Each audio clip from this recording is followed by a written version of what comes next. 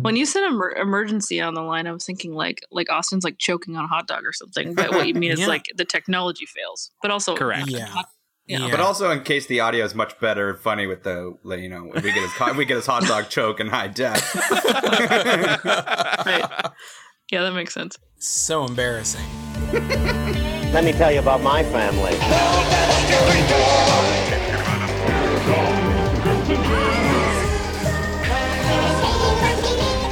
I sell propane and propane accessories.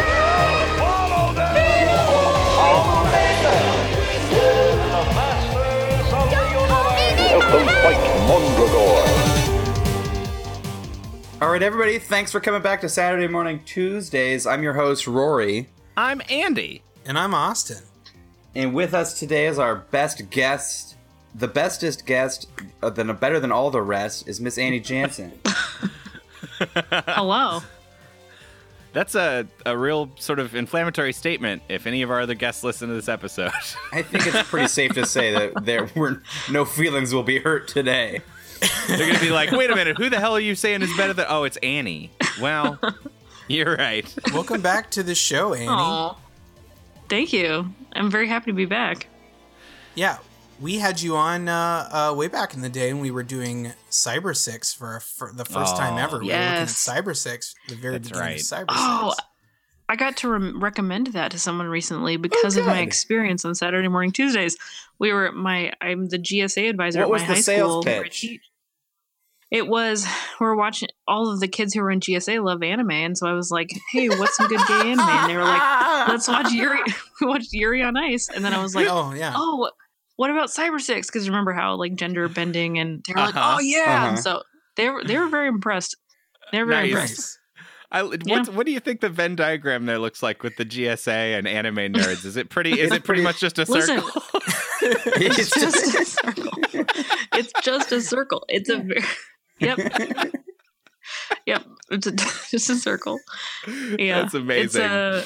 Yeah, it is. I had no idea either. I was like, hey guys, what do you want to do next week? Do you want to like make friendship bracelets or like talk about current events? And they were like, no, we want to watch anime and eat popcorn. It's like, awesome. I'm ready to waste some heavy opinions on Shinji Ikari, Teach. Hey, send me recommendations because I am that all sounds like gobbledygook to me. I was busy Rory, getting a perfect sex in high straight school. American. I was winning footballs and slamming ass. That's what I was doing in high school. Getting straight A's from the teachers who were too afraid to flunk me. Or the football team would go down in flames. Like a real King Arthur and the Knights of Justice there. Yeah. Oh. So, guys, there's a holiday coming up this coming weekend.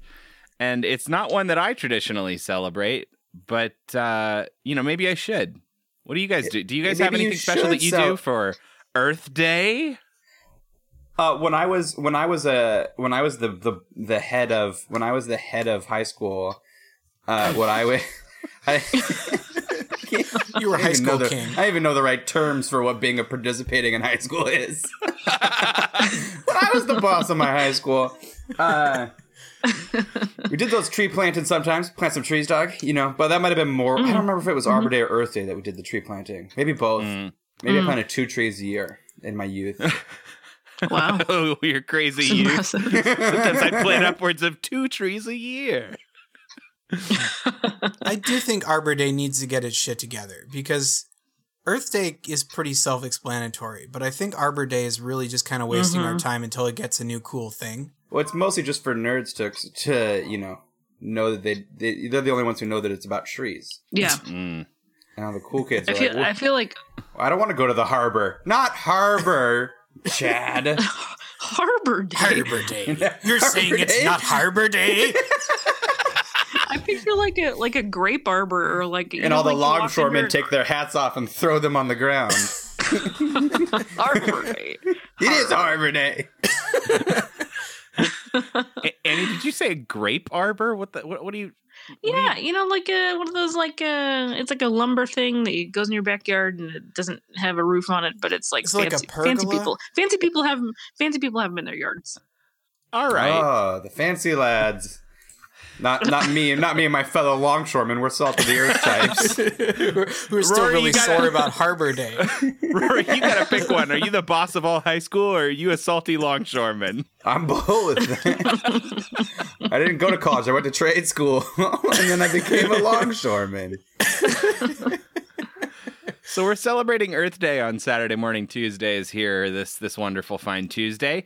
And we decided that we wanted to watch a couple very appropriate shows and pick some episodes that we could find to watch. Austin, what's the first show that we're watching today? Oh boy, I'm so glad you asked. The first show that we're watching is, you guys, you know the movie Free Willy. You know that great 1993 movie, Free Willy? That's the one about the whale that jumps over the buoy and he does that very good punch, right? The whale jumps over the... Yeah, he does that incredible punch. He punches the whale so hard that the whale flies up into the air and lands in the sea. And so they made a show based on this punch. They made a show based on this movie, Free Willy. And it's Free Willy, the animated series. They had to tweak it a little. They had to make some adjustments to make it be serialized, I think, right? Yeah, they've made some adjustments we will get very deep into once we start talking about the show. But just be aware that this is bonkers. Yeah. So the first one watches Free Willy, and the second show, let's see, who am I going to call on? Maybe Annie, what's the other show that we watched today? We watched Captain Planet, season 3, episode 1. Season 3, episode 1 is a greenhouse gas. Greenhouse Planet. Greenhouse Planet. Oh, okay. Yeah, that one. And this was incredibly fun, too. Both of these episodes were dynamite, as the kids say. They don't really anymore. They don't do that. Yeah, I put a stop to it after I graduated high school. I said I had to retire all my good words. All my very fun catchphrases had to be put out. Well, you had to make room for all that sea jargon that you were going to learn in trade school. That's mostly all. It's pretty much all you learn in longshoreman school. Is all a lot of fun nautical slang. A lot of choice oaths. Yeah, so that's kind of what we were doing today. It's a fun special episode. I'm sorry if you were really digging Skyhunks and you're like, why are we interrupting it? I want the show to become just all about Skyhunks forever. We're getting right back to 5 more weeks of Skyhunks as soon as we're done here. But we wanted to do a little bit of a palate cleanser. This is a day for Mother Earth. This is a day for Gaia. It's a day for Whoopi Goldberg. You know? For Madam Was it Whoopsies? Whoopi in season 3? Madam Whoopsies? Sure I think it's still Whoopi in season 3. Yeah. Okay. For Gaia. Yeah. Well, what was her name on Star Trek? Wasn't it close to Gaia? Guinan. It was Guinan. Yeah. So she's being typecast a little bit there by name. Typecast as characters whose names start with Guy. Okay, let's leap out of the water and dive right in. From the first time you taste your freedom, you hold on, don't let it go. We live in nature, clings to life so dear.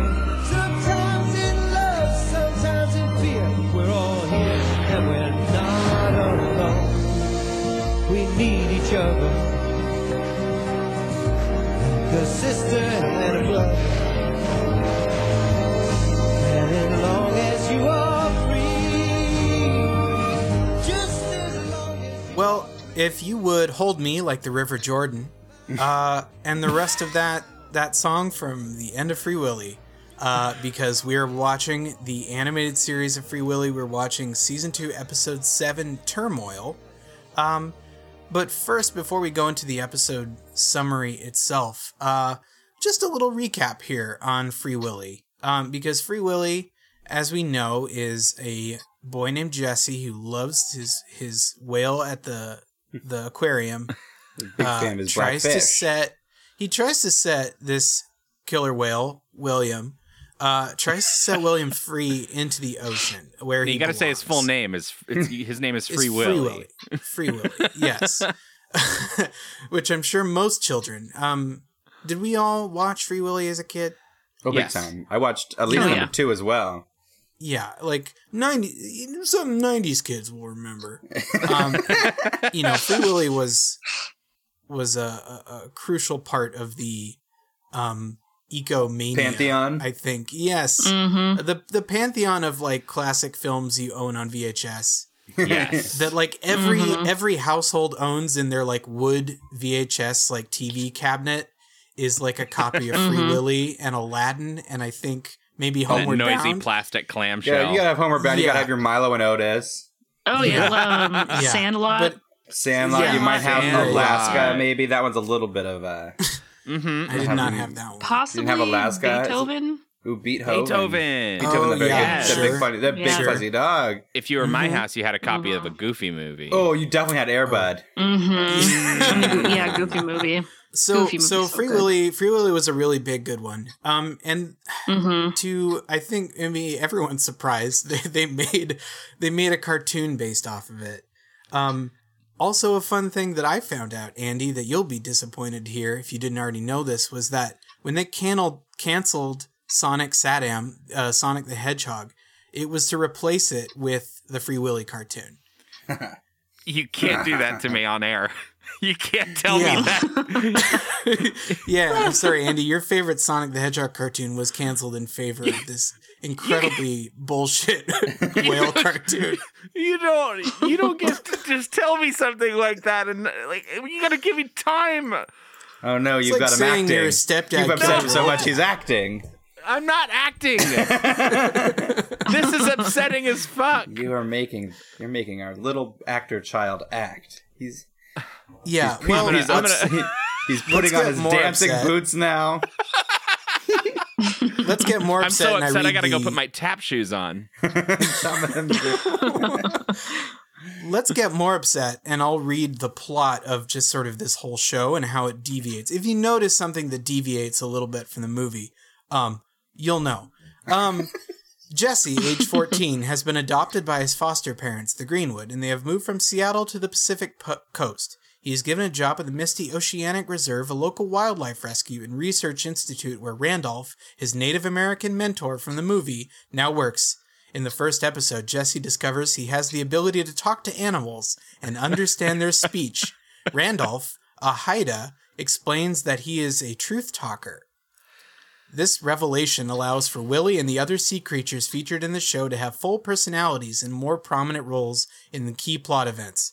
Jesse and Randolph work with Mr. Noggle, the head biologist, and Marlene, a research assistant. Can we pause for a second to see that they've given him like spirit talking and an Indian mentor as like a good thing? This allows them to give more prominent roles to animals. Yeah, you can hear the studios patting themselves on the back. Yeah. Like wow, we really solved this problem. Representation matters, and before us, nobody could give a talking role to an orca. And the Oscar goes to. Oh shit. So, Marlene, a research assistant who are studying Einstein, a dolphin, and Lucille, a seal, teaching them behavioral communication with normal humans. The main villain of the series, similar in personality to Captain Ahab, is a cyborg called the Machine, who holds Willy responsible for the loss of an arm and part of his face. It was initially implied that Willy had bitten them off, but a flashback revealed that his submarine was destroyed upon encountering Willy, hurling him into another ship's screw propeller. His appearance recalls Locutus of Borg in The Phantom of the Opera, when not using his new submarine to let create just environmental anybody havoc. edit the fucking Wikipedia page. His appearance recalls Locutus of Borg and the Phantom of the Opera, which are two things that I really like in my personal life, and I wanted to just type into this page that no one else is looking at. But that does kind of sound like Cyborg. Yeah, it does. No, you were wrong. Then I'm not going to read the rest of the synopsis here, but I will also mention that it says that the Machine has also created 4 green slimy synthetic henchmen called amphinids from inanimate toxic waste. He's got goo buddies, and they're really pretty funny. Of all the show's great transgressions, I kind of like the little goo boys. Little goopy I boys. I agree. think at one point, the Machine calls one of them "you toxic beanbag." Yes. There are some really great euphemisms for these goo boys. Yeah. They do get goo shamed for the entire show. But okay, so let's cover. So we watched season 2, episode 7. We jumped into season 2 because season 2 is free on YouTube, and season 1 costs money to buy. So So you're welcome. That's a $1.99 in your pocket. We simplified things a little bit, and we picked an episode later in the show. So our episode is episode 7. It's called Turmoil, which is a pun on oil, which is very funny. Now, the blurb goes, Marlene's former teacher, Dr. Elliot, has created a new formula called an oil solidification formula to permanently stop oil spills. Unfortunately, the machine hears about the formula and starts making plans for its use. Like, we have to imagine that this is pretty emblematic of what the whole show is, right? Yeah. Like we're given one episode here to kind of judge the whole show. But it felt very much like the blueprint for what they do every week on this one. That seems fair. They roll in somewhere. There's a very, topical thing going on with like the most base coasting on the surface of scientific knowledge that they can write into the script. And then the machine shows up to try and razz them a lot and use it for money or personal gain. And I imagine that just repeats every time. But you know what I have to say is that the machine is the one character that I liked the most. He's a good villain. Machine. He was so good.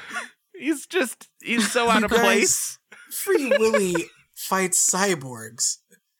You can't get better than that. He's the only human robot hybrid, so I mean, yeah.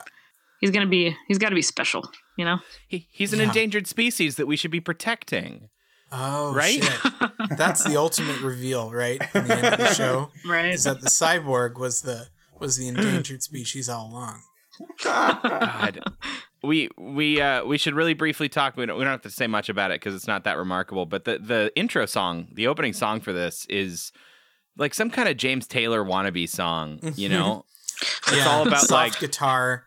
Like, we need each other, sister and brother. As long as you're free, Willie, my heart has a home. Like, okay. It's really trying to tug on heartstrings. And then it ends with that shot of Willie jumping over the kid, and he punches. And it's very inspirational. So the main like MacGuffin here is that this Dr.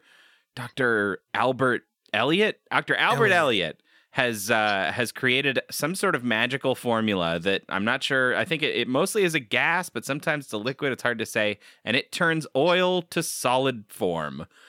It makes it into orange stuff. Orange it looks chips. Like peanut brittle. Yeah. And I think the reason that I love the machine so much, maybe it's just this episode, maybe his plots aren't always as fun, but his plot this time around is to cause oil spills. Like his grand plan is that he's going to cause oil spills, and then like through some kind of protection racket, he's going to have this formula and sell it to towns that like have the oil spills happen. $10 million. For $10 million. Like, and then he says something like, Dr. Elliot has shown me there's a fortune to be made in oil. Spilled oil. Okay, also, the linchpin of the machine's entire operation is that he is going to put on a fake disguise and look like Dr. Elliot in public. Yeah. And I'm sorry, but if you're a cyborg, if you've got metal shit on your hand and face, the one thing you don't get to do is disguise like people. You don't get that ability anymore. That doesn't work. Well, it works. At some point. Also, the machine looked like probably 6 inches taller than Dr. Elliot. Yeah, he's got a good foot on Dr. Elliot. How did he do that? How did he do that? He appears to have a lot of really intense technology. Like his submarine has a tractor beam that can drag a whole oil tanker. He can make a perfect latex mask that fools you up close into thinking he's someone else. If he's got all this high-tech bullshit, why does he need to be following an orca and its friends to get like rich quick? He could be being a normal entrepreneur. Orca. Yeah, that's true. It's rage. It's rage that fuels him. Like Captain Ahab or Locutus of Borg.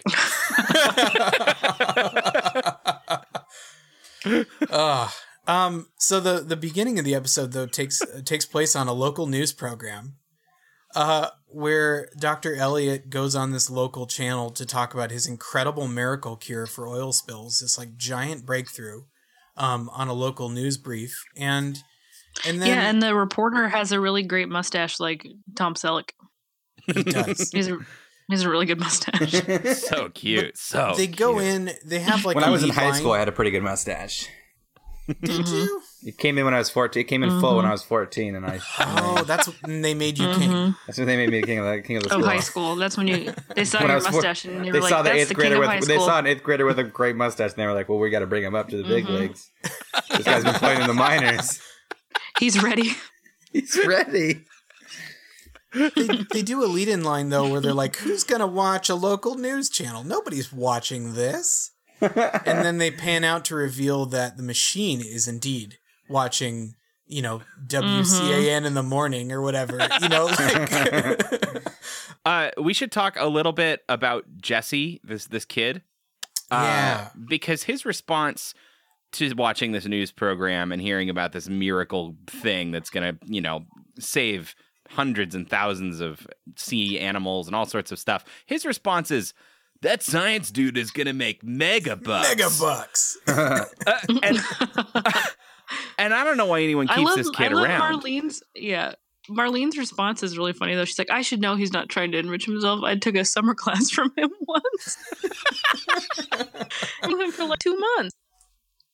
He's a good guy because he took a summer class from him. Yeah, she takes one summer intensive with a guy, and like later when she's like, she finds out that he's doing okay, she's like hugging him like a father figure. It's like, I don't know. He probably cashed your check for the summer intensive and forgot your name. Look, I don't know. He's got that beard going on. He's a bit of a Professor Zaddy. You think she's got a thing for Mr. Elliot, Mr. Dr. Elliot? Maybe he's really spilling that oil. Oh God! What? No! Don't look into that too much. So Jesse seems kind of worthless to me. He's just sort of like this. He talks to animals. That's all he does though. And he talks to animals in a very white savior kind of situation. This is the real world where nobody else can talk to animals. There's a cyborg and a boy who talks to animals. These people are incredible. Everybody else is just normals. And so he's like, but what do the animals do? Like, we've got 2 animals that feature really heavily. We've got Willie and we've got Lucille. Lucille, yeah. Which, by the way, I didn't until the end. She's a seal, Lucille. Oh, jeez. Yeah. She is kind of incredible. She's such a unironic version of a thing that will be parodied for the next 20 years. Is this sort of horribly out of place, optimistic, like talking character that talks that shouldn't talk. Yeah. The epitome of like a kid's show Saturday morning cartoon. Like when people will joke about making something into a Saturday morning cartoon, like, oh, it's, Tidy, the talking Titanic, whatever. It's like, what? Which I think was done. I think that's from a joke sketch of like the Titanic cartoon. But Lucille is a very pure. Is what I would say. Mean, we know how much you love Lucille because when we were trying to find an episode to pick for this, you were pulling real hard for an episode that basically had nothing to do with Willie or any of the other characters, but was Lucille off on her own being a SEAL hero, and I had to veto you. So we get it. You like Lucille. Oh, yeah, what can I say? I'm not sure really what I expected them to sound like, but their voices were so odd. The talking animals, it's just like really basic white kids. I don't know, like. Well, like Willie's voice was very high pitched. I was like, oh, you think you would have more of a rich sort of like baritone? No, yeah, he sounds like a kid. He sounds like a middle school kid. Yeah, at one point they're explaining oil spills to Willie, and he goes, "Oil, yuck! I got some on me once. It's gross." It's such an after school special. It's well, even like at the beginning, like talk about after school special when they were playing hide and seek in the He water. teaches about echolocation. Yeah, and Jesse said he didn't have to peek; he used echolocation. Which to me, so they're playing Marco Polo, and Willie uses his echolocation to catch them. And Lucille accuses him of cheating, and then we got a little lesson. That's still cheating, bro. Yeah, and then also later, superpower.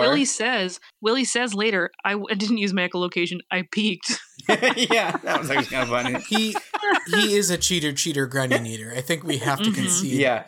Oh God, that is it's got to be one of my like least favorite things of all weird cartoon tropes is them just taking a common saying and making it a little nastier, just changing it for no topical thing. Just changing it, to make it feel topical or part of their thing. Yeah, flounders in the night. Yeah, it's I just want to watch Fish Police again. You think Free Willy? You think Willie lives in Fish City? Sure. Yeah. Yeah. Fuck you guys. Something else about Willie that Willie does is also along that sort of after school special vein is this like awkward insertion of whale facts into things that he says. Yeah.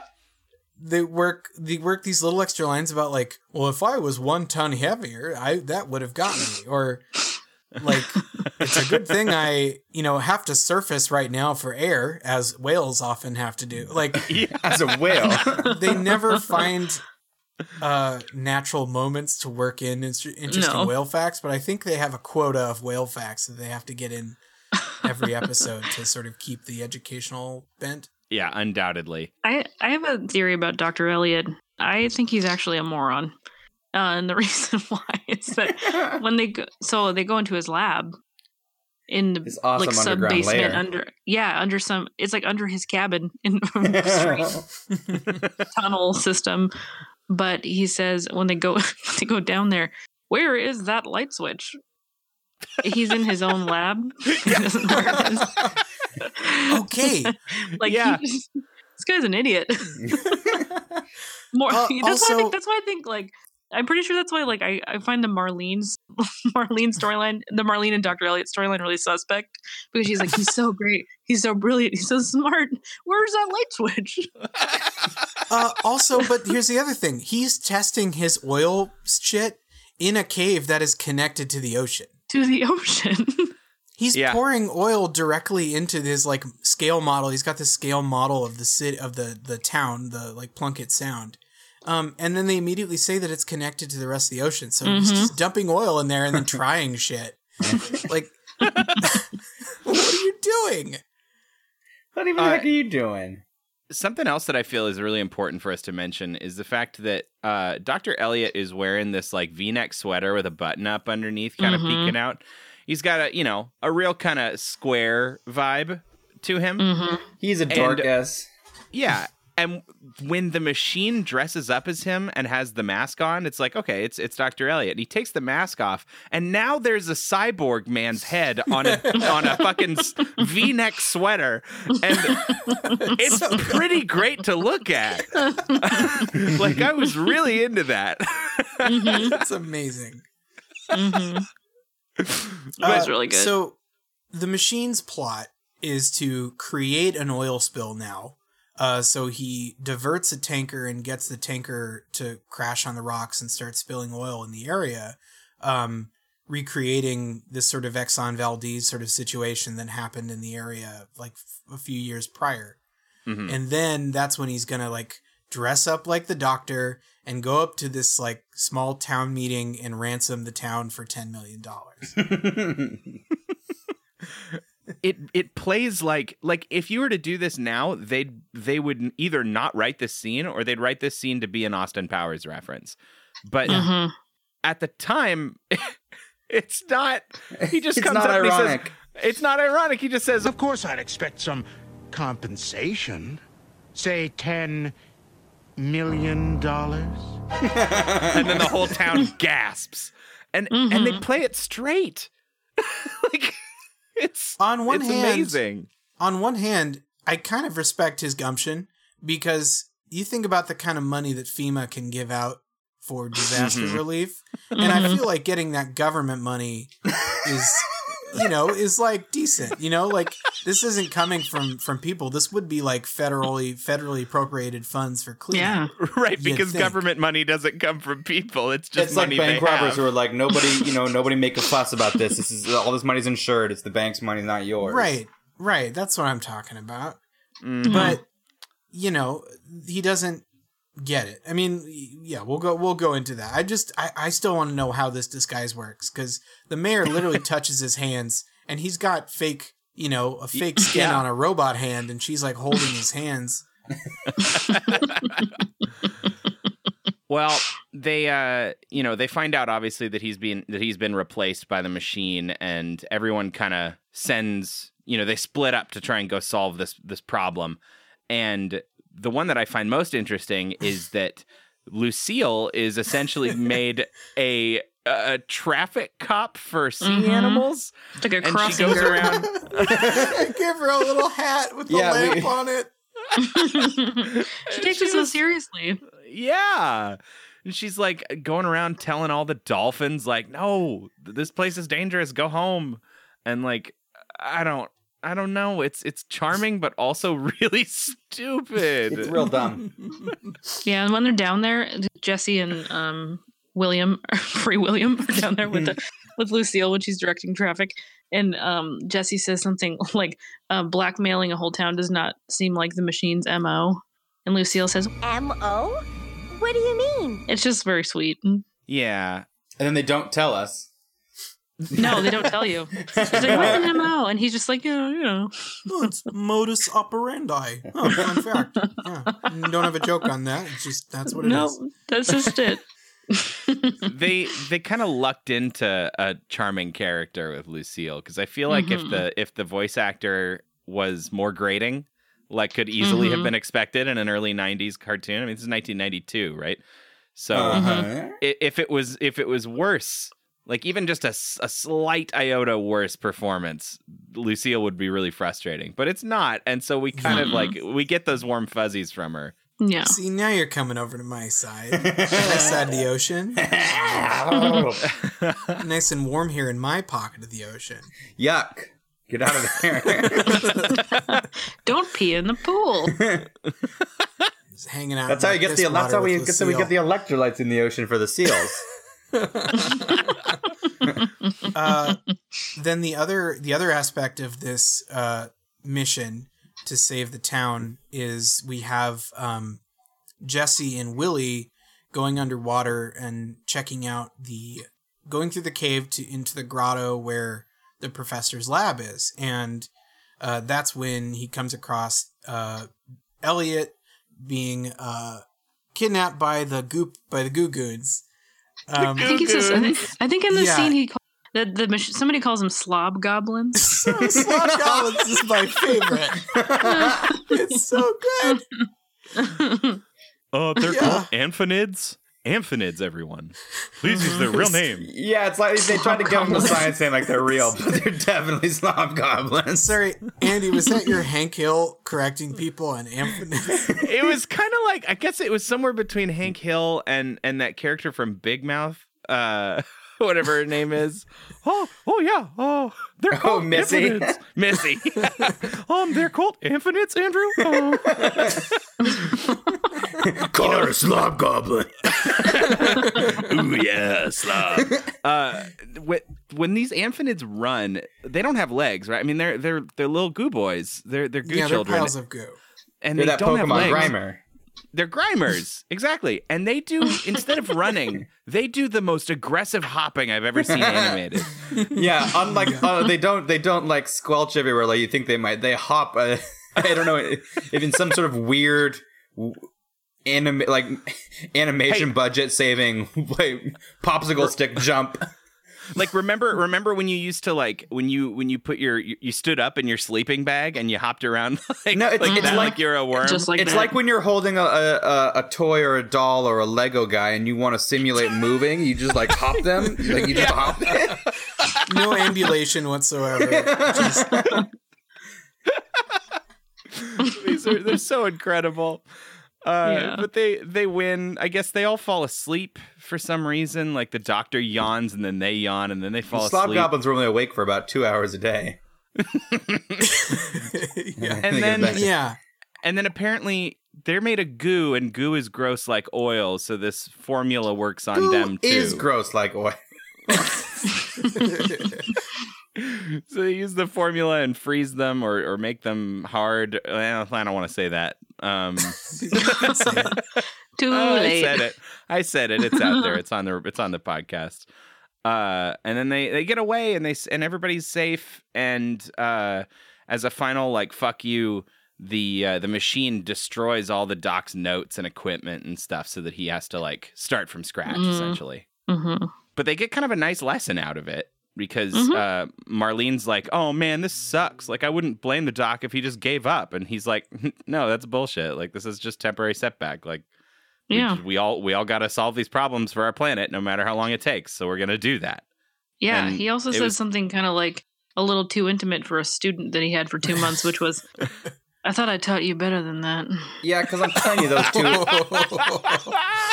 those two had some undersea mischief. Those two were speaking of undersea canoodling mischief, in the boot of a canoe. Speaking of undersea mischief, I want to talk a little bit about how our main character, young boy Jesse, when he's diving and he's trying to stop the leak with a barrel of the super formula, he has a knife. And he uses a knife to stab a barrel open. And I just want to say, this might be the first time we've had a child character who has a knife. And is going to provide a very strong role model to young kids who want to convince their parents to get them a knife. Good point. It was one of the only like moments of the show I kind of thought was well thought out. Where he stabs the barrel 3 times. And as a show that I just told you about how like cheaply they animate the Goo Boys, the Slobgoblins moving, he takes the time to stab the barrel a couple times in different locations to get it to really like spread quicker. That is cool. I thought it was a nice little touch. Yeah, and he looks kind of cool doing it. Yeah, he's got a little bit of the little Johnny Quest going on for a moment. Yeah, for sure. Yeah, God, he's so much dumber than Johnny Quest, though. Because knives are cool. So much dumber. So what lessons can we take from this show for Earth Day? For Earth Day, always spray your goo. Yeah. Don't give up. Goo. Don't give up because the saving the Earth is like a long end game. Yeah. It's going to take a long time. Whales make good friends, and we should keep them close. Yeah, whales, best friends. Yeah, perhaps don't get so attached to a summer professor that taught you for a couple months. Taught you in quotation marks. Taught me to be a skilled and attentive lover. Got a education. That lesson's not really for Earth Day. Because he says something to the machine. Dr. Elliot says something to the machine like, if only your ethics were as advanced as your technology. It's like, who's unethical now? Subtext about you sleeping with a student. Creepy. I want to end out just on one last line that they had. A few actually end lines in the show. Willie says, "Smoke him if you got him" at the end, and it's very funny. No, the professor says he's gonna, when he remakes his formula, he says, "Don't worry, I'll rediscover that formula, and this time it won't be gross." How about we make it lime green? Lime green. And I guess Jesse has some sort of strong opinion on that. I don't really get the joke. I mean, I think maybe they thought that they built a bigger thing about how Jesse didn't like how the color orange. He didn't like yucky stuff. I don't know. Yeah, it really falls flat. But the line that happened at the end of the episode for me that I laughed out loud at was the machine in his mini sub. He has sort of been foiled, and he's talking to his Goo Boys again. And he says, "I guess you might say I'm a sore loser, but it is my only character flaw." That's what I'm saying. The machine is the hero. He's I'm the not sure best why that was so character. funny to me. I think it's because he seems like he's pretty self-aware. Yeah, he's nicely self-aware, but also saying I'm a sore loser. It's my only character flaw. That's like saying, I'm weak. That's my only weakness. Well, also he's the main villain of the show, so it's not his only character flaw. Yeah. Yeah. No, I just But it's funny. I love it. I love That's that. that's what I think is funny. Is like the mixture of self-awareness and like not getting it at all. Yeah, he really missed the mark. By your powers combined, I am Captain Planet. Captain Planet, he's our hero. Gonna take pollution down to zero. He's our powers magnified, and he's fighting on the planet side. Captain Planet. All right, I know you've been waiting. This is we talked for a long time about a show you'd never heard of and never watched, and now we're going to talk about a show you've almost definitely seen, because who could escape Captain Planet? This is Captain Planet Season 3, Episode 1, Greenhouse Planet, and I've got a summary for you, because unlike last show, we probably don't need to go super deep into the lore of Captain Planet. You kind of already know get it. It's those 5 teens, and they got rings, and those rings make a dude, and that dude is awesome. The rings make a dude, and the dude is make a dude. And also made of Whoopi rings? Goldberg is there, and she's Earth. I'm made of rings. Yeah. And this is the episode we watched.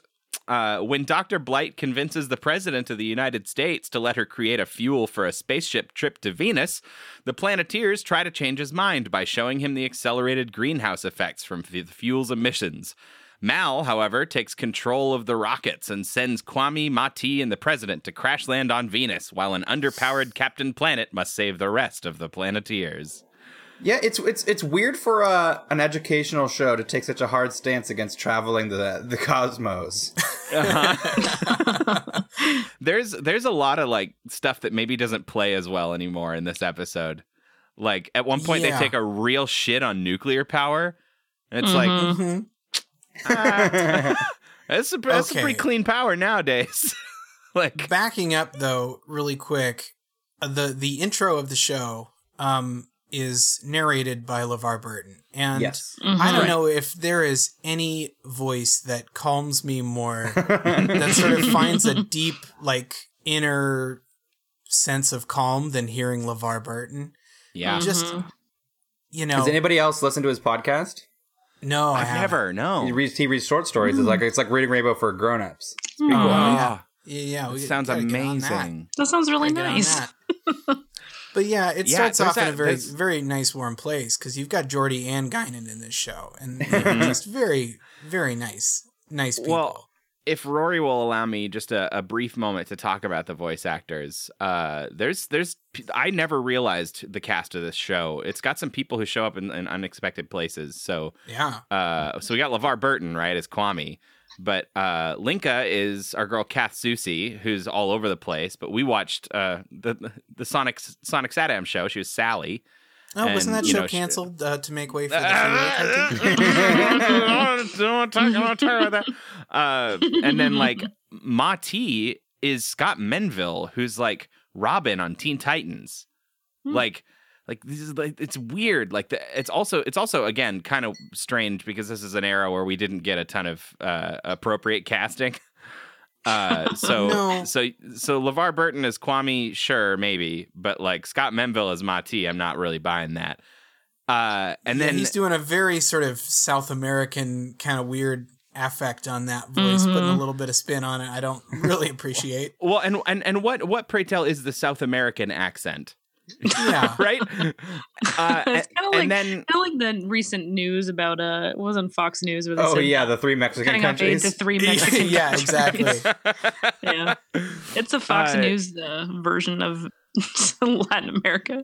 Yeah, I never really buy those mistakes as accidental though. Yeah, yeah. I kind of wish we were watching a little season 1 because apparently Dr. Blight was voiced by Meg Ryan. What? In season 1, but in season 3 and a little later, Dr. Blight's voiced by Mary Kay Bergman, who is the original voice of like every female character on South Park. Oh wow! I thought she sounded. Her voice reminded me of like of like Amy Sedaris if she was a real estate agent. Like if you go back and listen to it, in this episode, like I got a little Amy Sedaris vibe, but like if she were like a bougie white lady, like really bougie, kind of like her on BoJack Horseman. Mm-hmm. And then, of course, you can't miss him. He's phoning it in on another horrible cartoon yet again. Tim Curry as Mal. Just really not giving a good performance. And yet so entertaining. But it's so nice to hear Tim Curry on another horrible show we're watching because he just shows up everywhere that we don't expect. Someone also, of his caliber. Not the first time Tim Curry has appeared on a video monitor cackling about sending people to space. I'm escaping to the one place that hasn't been corrupted by capitalism. Space! And it's a fun show. It's fun. It's entertaining. I remember how much I loved watching this show. I did not remember how nuts this is, though. I mean, maybe we picked an especially ridiculous episode. But like, try to find one, yeah. But this one has kind of that, like, you know, a little early, but like it has the Spielberg, like, Animaniacs energy a bit to this one. Like in its jokes and some of the line delivery, like this is it's a pretty wacky kind of episode that we watched. Yeah, all it needed is like a xylophone backing score, and then we're kind of right in there. Yeah, but we should definitely focus in on Prez. We got to talk about Prez. We got to talk about that Prez. Mr. I mean, I love the opening is also with a reporter, like it was for Free Willy. That's a fun trope. I think it's a strong trope for these environmental shows. Mm-hmm. Well, it's easy info dump. Yeah. Oh, yeah. You just get a reporter. They don't have to have the whale itself teach you about its own echolocation. Today's headlines. The funny thing about this episode, though, is that online it says that he's the president of the United States, but in the episode it never says United States. The reporter says the president of this country and your country. Yeah. She's like, in your country. You can't do both of those things. You can't try and be like, oh, we're not going to say America. It could be anywhere, but then give him a Southern accent and make Bush jokes. Yeah, literally say Bush and you do his quotes. Like he says, like, I'm so bushed. At the end, he says, I'm so bushed. Like he's tired. Yeah, because you're Bush Senior. You're literally Bush Senior. Yeah, it's so They funny. do a weird thing with the voice actor in that, too. I don't know if it's just the quality of the recording I was watching, but it sounds like they were getting his audio from a different place. Like, it was like a weird voice actor, or like a weird guest. Mm-hmm. Like when they actually get an athlete to come on somewhere and you can tell that they're green at voice acting and they just sound like they're doing a line reading. I don't know if they just brought in like a weird Bush Senior impressionist. And well, it kind of sounded like a guy who did voices later on Animaniacs. I didn't look that one up, but it sounded like the guy they always got to do Bill Clinton. Yeah. You know, in all those shows. Yeah. Did a smart what's really funny is that this episode came out in September 92, and then it was like November of 92 that George H.W. Bush lost the election to Bill Clinton. Yeah. So, you know, it definitely dates itself in that kind of like 2-month period. But it's funny in that regard because the whole episode is kind of about literally trying to change George Bush's mind about energy and about climate change. Right. He is not going to listen to reason. At one point, they ask him point blank, like, what's going to change your mind? And he, like, changes the subject. They're like, what's going to change your mind? And he's like, oh, it's so hot in here. This is maybe a bit of an aside, but we talk about the president, mentioning the president sort of dates itself. Mm-hmm. I don't think I've seen any media mention Donald Trump as the president in the last 2 years, like besides the news. Like nobody's like, who's the president this year? they just completely ignore. Because he's literally a Captain Planet villain. He is. Yeah. Yeah. And they want their show to still sell Blu-rays like 5 years from now, and not have people just be like, oh God, they mentioned that man. Oh, that's so unsettling. Yeah. But it's so funny. Like this is 24, 25, 26 years ago. I don't know. I can't count. 27 years ago at this point. Almost 30 years. We're still having these conversations and we still got a president who doesn't believe in global warming. It's very relevant. Yeah, that was difficult to watch. You know what doesn't change in all those years though is since we see that news broadcast of the president talking and Kwame is shouting at the TV and like, what about the carbon dioxide that will release? It acts like an invisible blanket heating up the whole planet. Take it easy, Kwame. You know he can't hear you. I know. Yeah, you can't handle it. Who hasn't shouted at CNN at the president and somebody like, well, he can't hear you. Like, shut the fuck up. I'm mad. I'm allowed to be mad. Maybe you should shout louder, huh? Like, okay, shut up. So I guess Dr. Blight. So Dr. Blight has made herself the president's like science advisor somehow. He didn't check her credentials. But her whole plan, we're led to believe, is to make Earth too hot for humans. Well, That's and it describes it as an experiment. Her experiment to make Earth too hot for humans. Like, what's the outcome of that going to be? The game plan of all of the, whatever the bad people, the polluting people, is, not super well fleshed out, I don't think. No, not really. They're what the fuck are they called? Sorry. The eco-villains. Okay. Eco-villains. That's what they're called. And so we're sort of, we open the action and she has convinced the president to open this new like mega power plant to burn oil, and everybody's worried that it's going to cause a bunch of CO2 greenhouse stuff, and the president's like, I don't believe in that. And I guess I don't know if this is a thing that really happens in real life, but they're gonna inaugurate this power plant by smashing a champagne bottle on it like a ship. like a maiden voyage of a new ocean liner. But the ship the bottle doesn't have champagne in it. It's got rocket fuel in it. It's a wine trap of some kind. Yeah. They all just cough. They're like, oh, rocket fuel.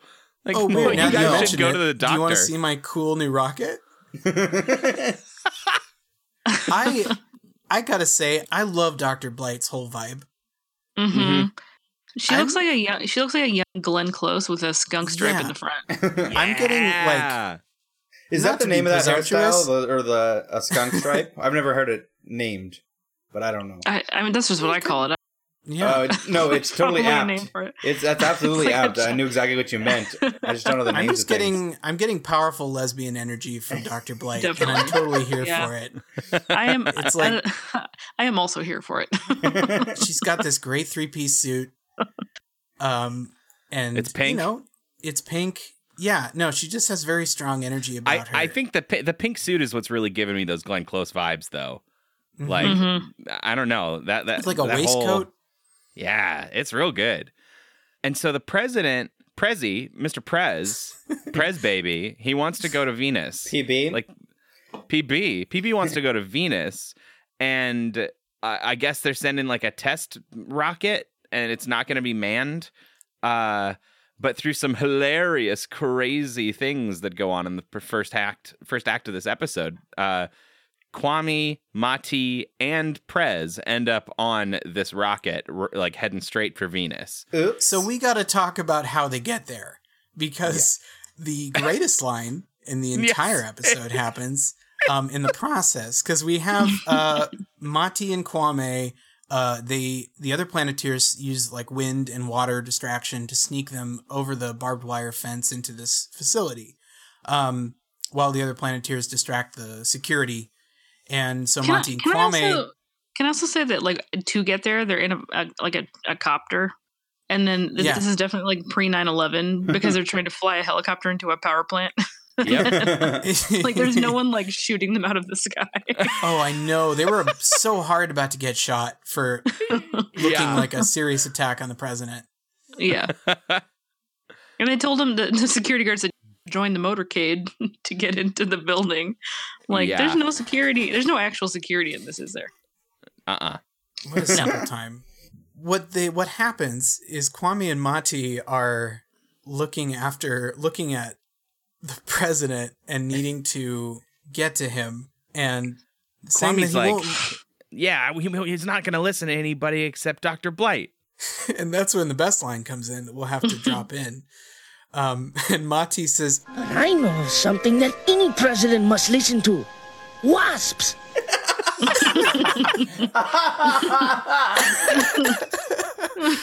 They see a wasp nest, and he uses heart to take all the wasps and to you know, get those dirty stinging bees all up in there. If you really need someone to listen to you, just send a flock of angry bees at them. You know the rule that presidents have to listen to bees? I like Dr. Blight's response is, look out, they're gonna sting us. Really? Yeah. No shit, Doc. No shit. Oh, so funny. Yeah, there's like a 10-second countdown that's like the slowest 10 seconds in my entire life. It almost stretches my disbelief on the normal, like I'm watching a movie and they're doing a countdown and it's gonna take longer than the time. Like it's like every second is 10 seconds. And then as the rocket is kind of taking off and the Planeteers, the other ones are watching from the ground, they all summon Captain Planet, which I guess they don't have to be standing next to each other to do. No. Before that happens, they're worried about the rocket, and I think it's Linka, the Eastern European Planeteer, says, They will be burned to a crust! And then fucking Wheeler has to come in while people are dying and says, That's crisp! Burn to a crisp, you fucking idiot. Maybe learn our language. Wheeler? You know, if you're before gonna in live here, you seasons better know English. in seasons 1 and 2, Linka was from the Soviet Union, and then in season 3, she's from Eastern Europe, which is really funny. Yeah. Also, the ring sounds when you call Captain Planet is like really creepy, like ASMR. It's like. Did you get that? I got it. It was I got the tingles. Gave me those tingles. Did you feel it all? Also, I don't know if no one's pointed out yet that this episode has a lot of really good puns. Because it does. Yeah, I think it's Dr. Blight says the mileage isn't great on this rocket, but its pickup is out of this world. And there's that's a groaner. Mal says the rocket will bring you to new heights of popularity.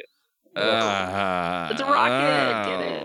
That's 2 groans. You're 2 for 2. 2 for 2 on the groaners. I'm pretty sure that those puns just made you squirm worse than the. I don't know. You're not making a lot of friends on the podcast, Annie Jansen. Okay, I'm gonna summon the captain now. I'm gonna summon the captain.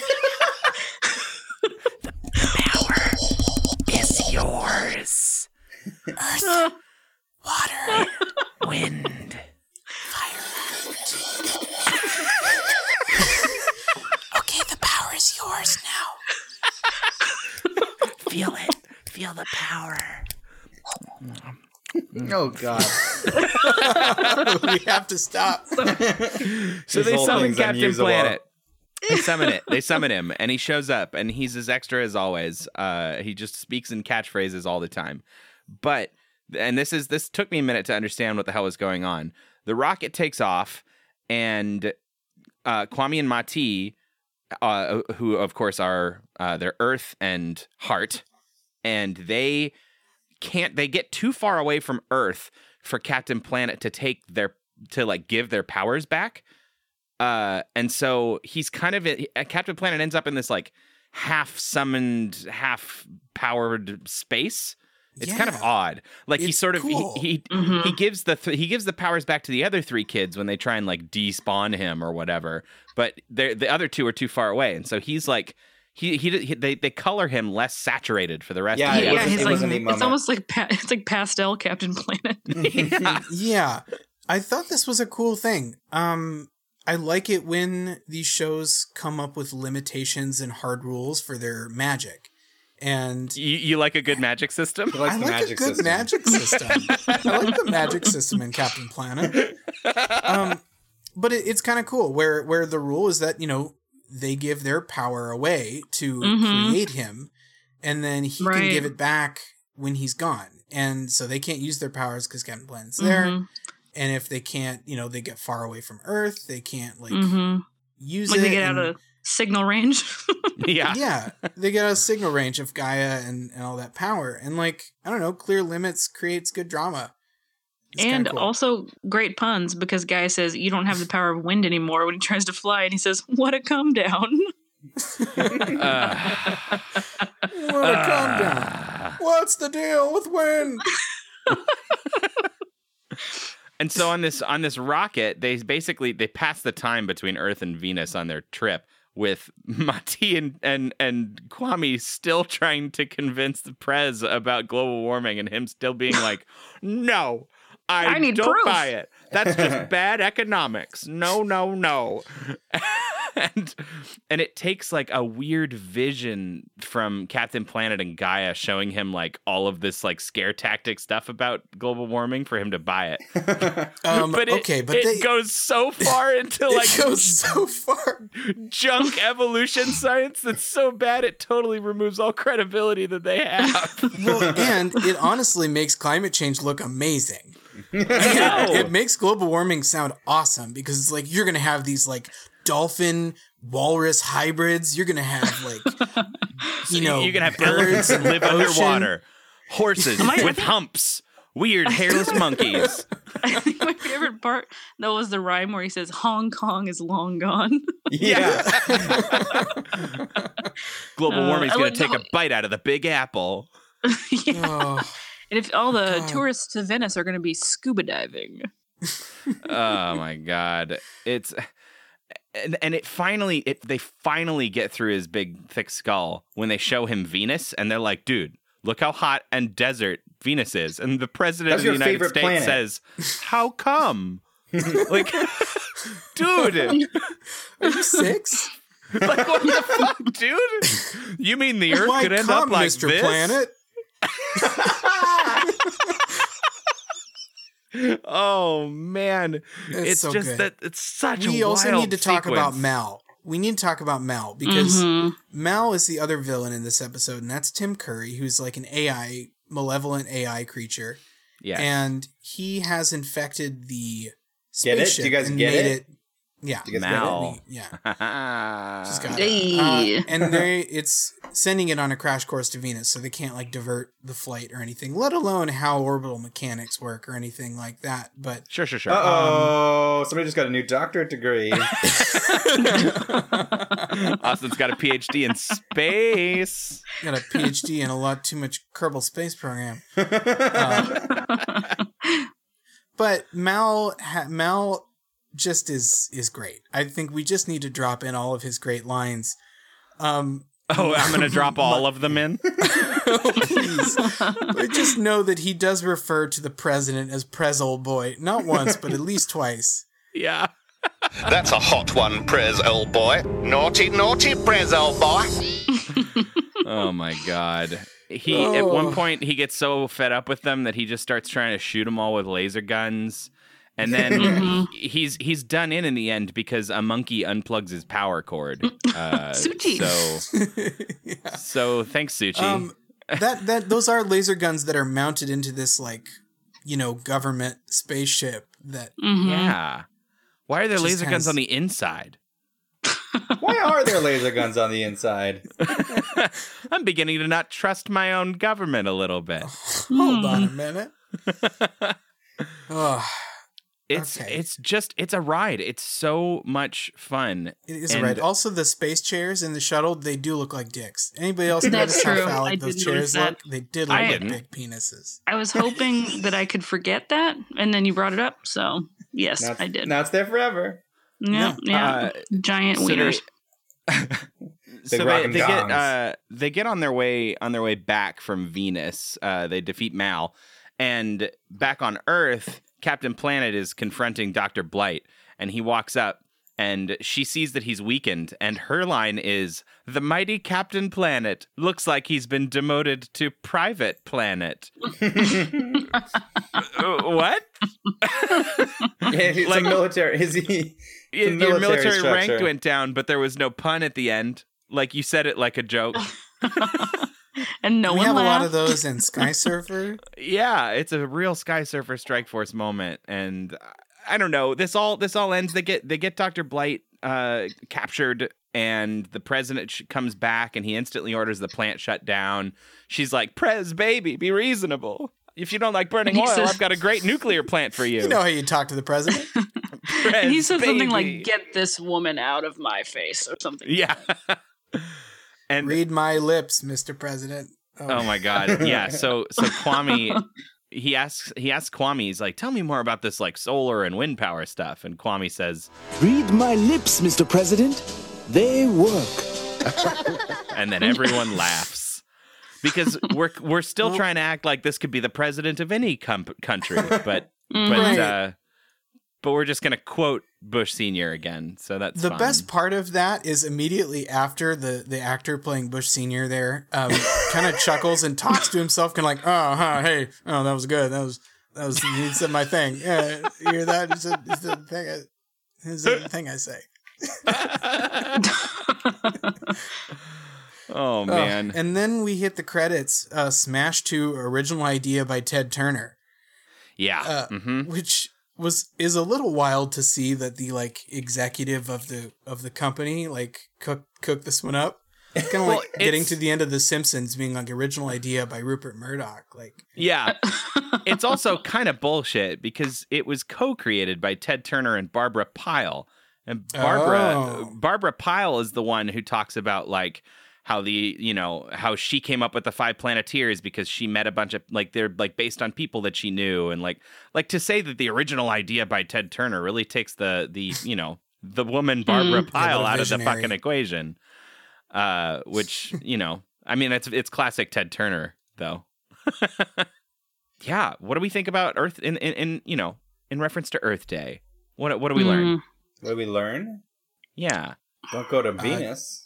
Don't go to Venus. Don't trust champagne bottles. Wait a minute, but I thought women were from there. And shouldn't that be a really cool place? Don't go to Venus. You can come from there. Oh, okay. I think I learned that Republican presidents are historically not friendly to the environment. That's true. They're not amenable. Is that what I learned? Our planetary needs. I learned that Republican presidents maybe also just don't know that Venus is closer to the sun than Earth and is hot. Yeah, that is pretty likely, I would say, for our current situation. I think for Earth Day, don't trust someone who looks like Glenn Close in a pink suit with his skunk stripe. She seemed like suspect from the get-go. I mean, I don't know. I guess he did make a lot of mistakes. Mr. Prez made a lot of flubs when he was hiring, but seemed like that was kind of a big one. Yeah, we don't even address why he put that scary AI in his own spaceship. Yeah. I don't know. Yeah, I think it's because he doesn't know anything about science. Yeah, you gotta be better on your cabinet appointments, dog. Yeah, seriously, she's like an evil Betsy DeVos, but in space. So Betsy DeVos. She's just Betsy DeVos, and she's the Captain Planet Betsy DeVos in space. I also learned that maybe if we want our current president to listen to some environmentally friendly policies, all we have to do is send bees. Yes, just and also shoot him at bees. Venus. Shoot him at a planet that the surface is 800 degrees. An army of wasps will really speak truth to power. All right, well, I'm back at high school. They let me go back and do it again. I was so good at it the first time. I get to do round 2. And so I'm gonna have to hang up. I'm gonna have to take off from this little whatever's going on here. You got to get to Algebra 1. I got to get to Algebra 1. I got to start learning my math again. And start more like algebra because you're a schlongshoreman. I'm sorry, did you just say schlongshoreman? I guess I did. That's what you are now. The algae joke was so funny. Yeah, but they called him a schlongshoreman. Pobody's nerfect. Oh my god. I like that Rory put a theme in this episode anyway. Even even if it's just about Rory, the theme of this episode is that Rory was high school king, and also Earth Day. And also Earth Day was the friends we made along the way. I agree. Like Annie Jansen. Aww. How did you like watching these shows? Oh, they're great. Especially Captain Planet was very nostalgic. Yeah, the Free Willy, it's such a deviation from the original film that I was like, I can't. It's kind of like when, as a vegan, I don't know if you know that I'm a vegan. Oh, wow. Whenever you eat something that's supposed to be like something else, like fake cheese, you're like, you can't think of it as cheese. You have to be like, this is a thing that's kind of like cheese, So I had that experience with nut paste. This is nut paste. I had Someone sneezed out some cashews with Free Willy.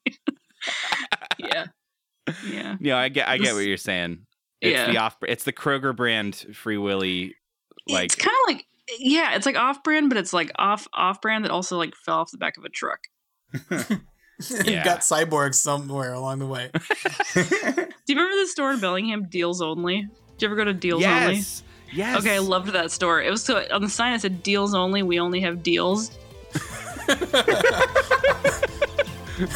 Hey, do you guys have deals?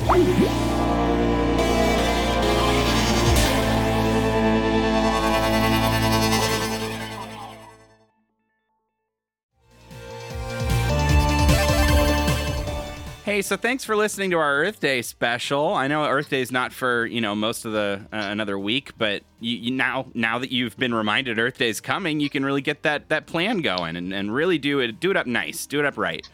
Wanted to thank Annie Jansen for being on here with us today. Thank you, Annie. You got anything you're working on that you want to tell anybody about?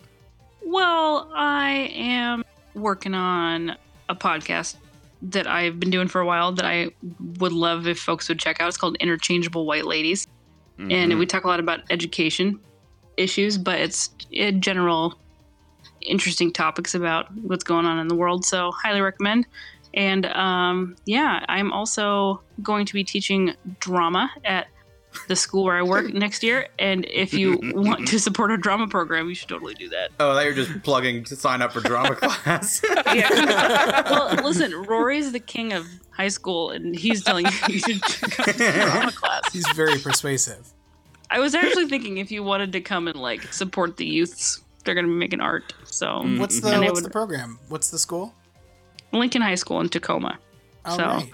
Really great group of kids, and it's gonna be a fun year of theater. So, highly recommend you come check it out. I love Port High School theater because I always thought it was great when people came and saw shows when I was in high school, and I'm like, I want to give that back to the youths. So come check it out. And then after you've checked it out, what you can do is get on your telephone, your mobile telephone, and say, Siri, take me to SatAmTuesdays.com, or you can scroll around our website. And you can click on a bunch of links there and be like, I'm gonna go over to iTunes and give these guys 5 stars. Leave a fun comment. Say something that everyone appreciates equally. Or maybe just talk about your favorite longshoreman. Longshoreman. I can't even say it. Longshoreman. Longshoreman. Longshoreman. It's my friend Schlong Lorman. Then I don't know. Check us out on tweets. Check us out on the Tweetsters if you want to see what's going on over there. We do we're doing some interesting stuff over on the Twitter sphere from time to time. We'll do good Twitters that you'll like, that you'll want to click on. We got those irresistible clicks. We also next week, if you're listening to this at the time you're listening to it. Next week we're gonna as pick opposed up to listening to it at a different time from when you're listening to it. Don't worry about that too much about the things I say. We're gonna pick up our Skyhunks arc. We are done with Sky Surfer Strike Force, and we're gonna be jumping ahead with Ring Raiders. If you want to watch the first episode of Ring Raiders along with the rest of Robotech, we're going to be doing that. So we're pretty excited about that. And we'll put up our list of what we're watching on the weekend. Woo woo! Have a good day, everybody. Bye. Peace. Bye. Save the Earth.